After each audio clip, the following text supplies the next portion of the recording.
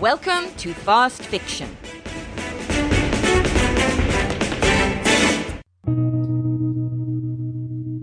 A happy, long marriage is a rare and wonderful thing. Couples treasure each and every moment, and those that believe in their vows of staying together until death do us part, in sickness and in health, reap the benefits of a loving relationship.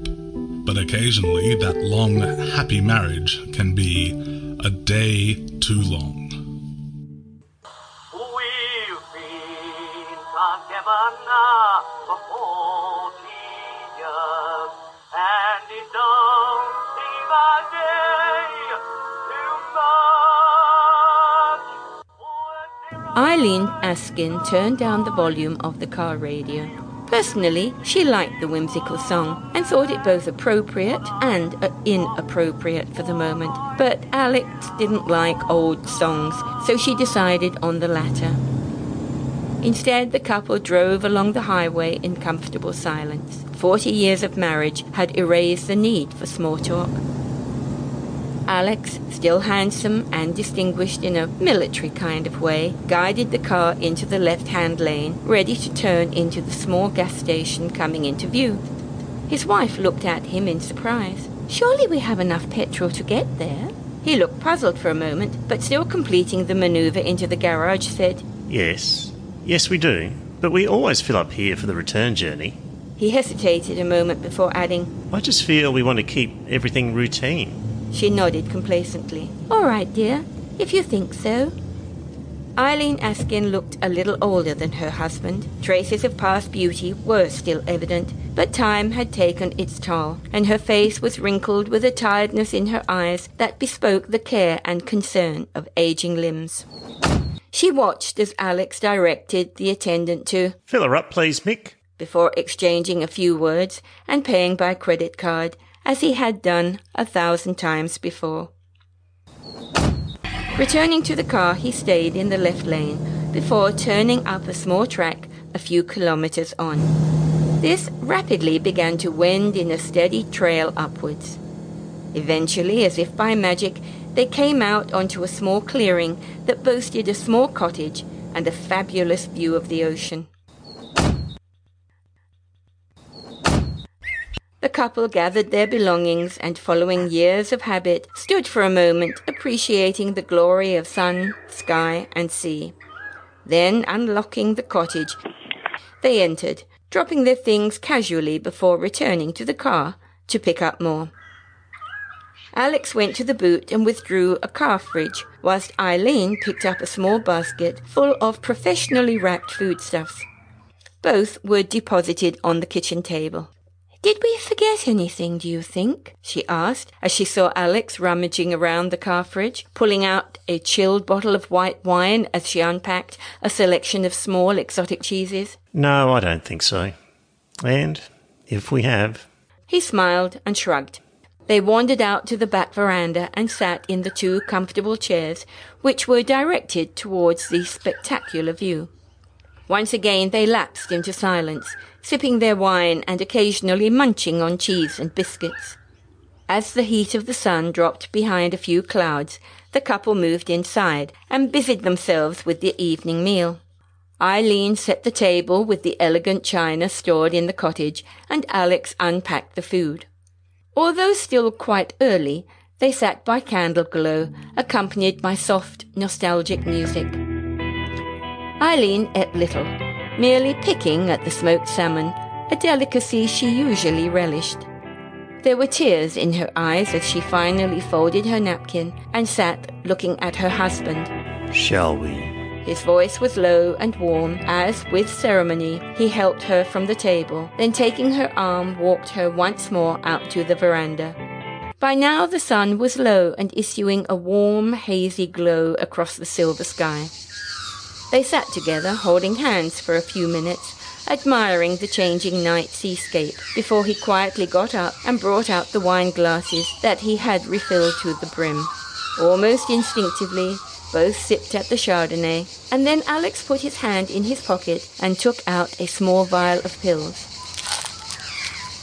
Are you sure you still want to do this? He asked. His wife looked at him. "Do you?" I have little choice. You know that. Then, yes, I still want to do this. You have the letters we prepared? Yes, they're in my bag. She bent over and extracted 2 envelopes.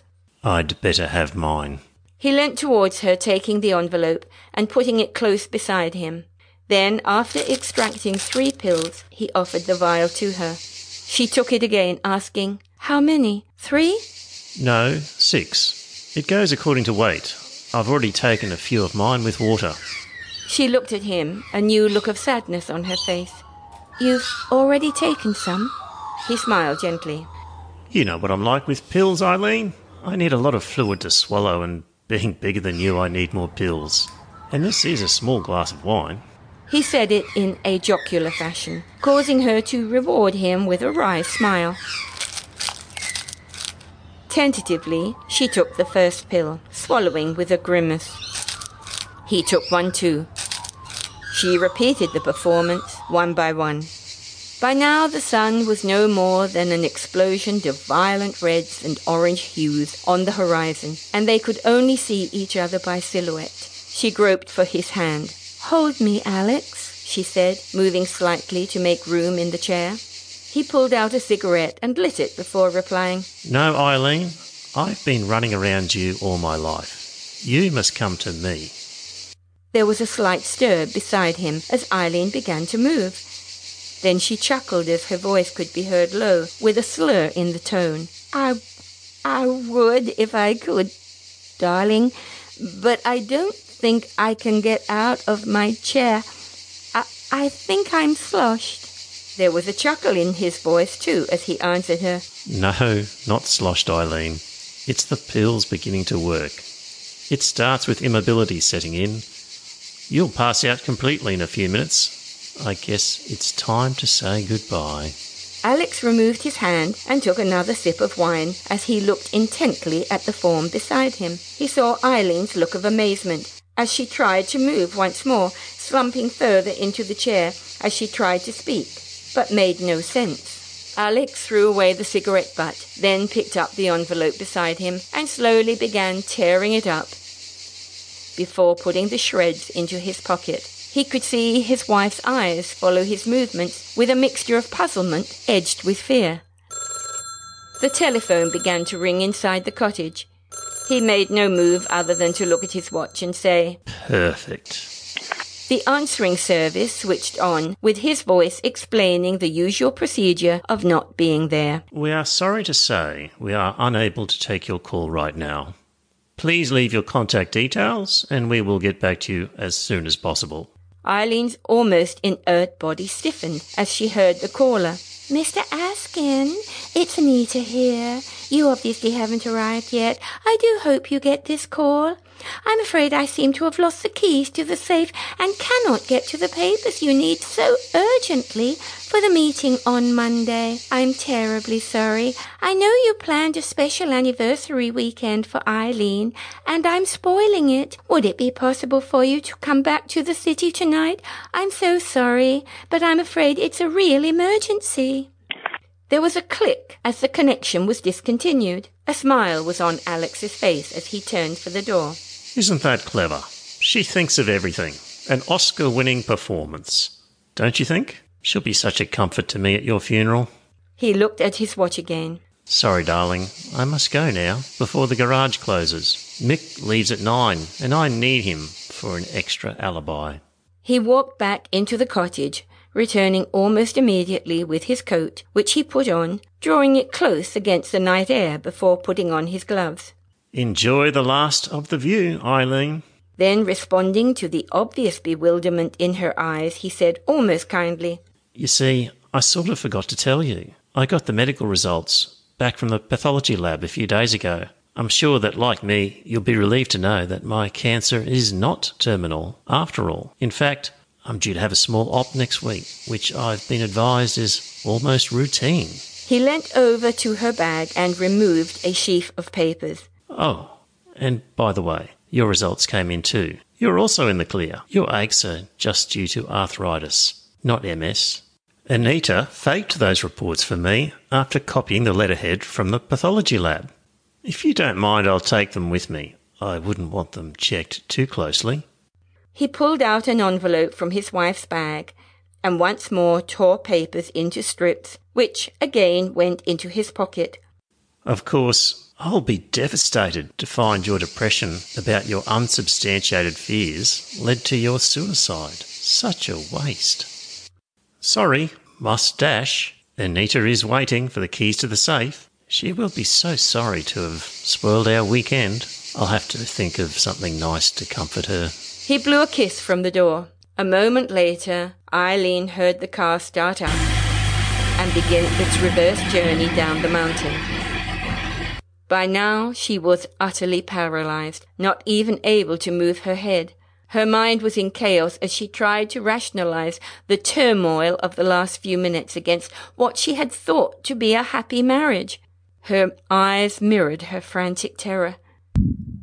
Then, as her heart began to slow, she started to relax as inevitability set in.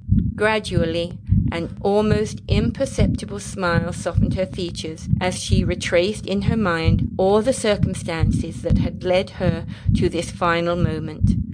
There was one small triumph. Yes, she had been duped into thinking that there was no future for her and Alex. But what he obviously did not know was that she had decided not to add to his worries and arrange that last final interview with her solicitor this morning. After all, they had no children, no one to leave her money to, so she had rewritten her will. She had been in such a state she could barely remember all the charities she had named as equal beneficiaries for the house, its effects, and her fortune. The only thing she knew for certain was that she had removed Alex entirely. After all, he was supposed to be dying with her. You have been listening to A Day Too Long, written and dramatized by Brianda Cross and performed by Trevor Bell and Michael Wilkins.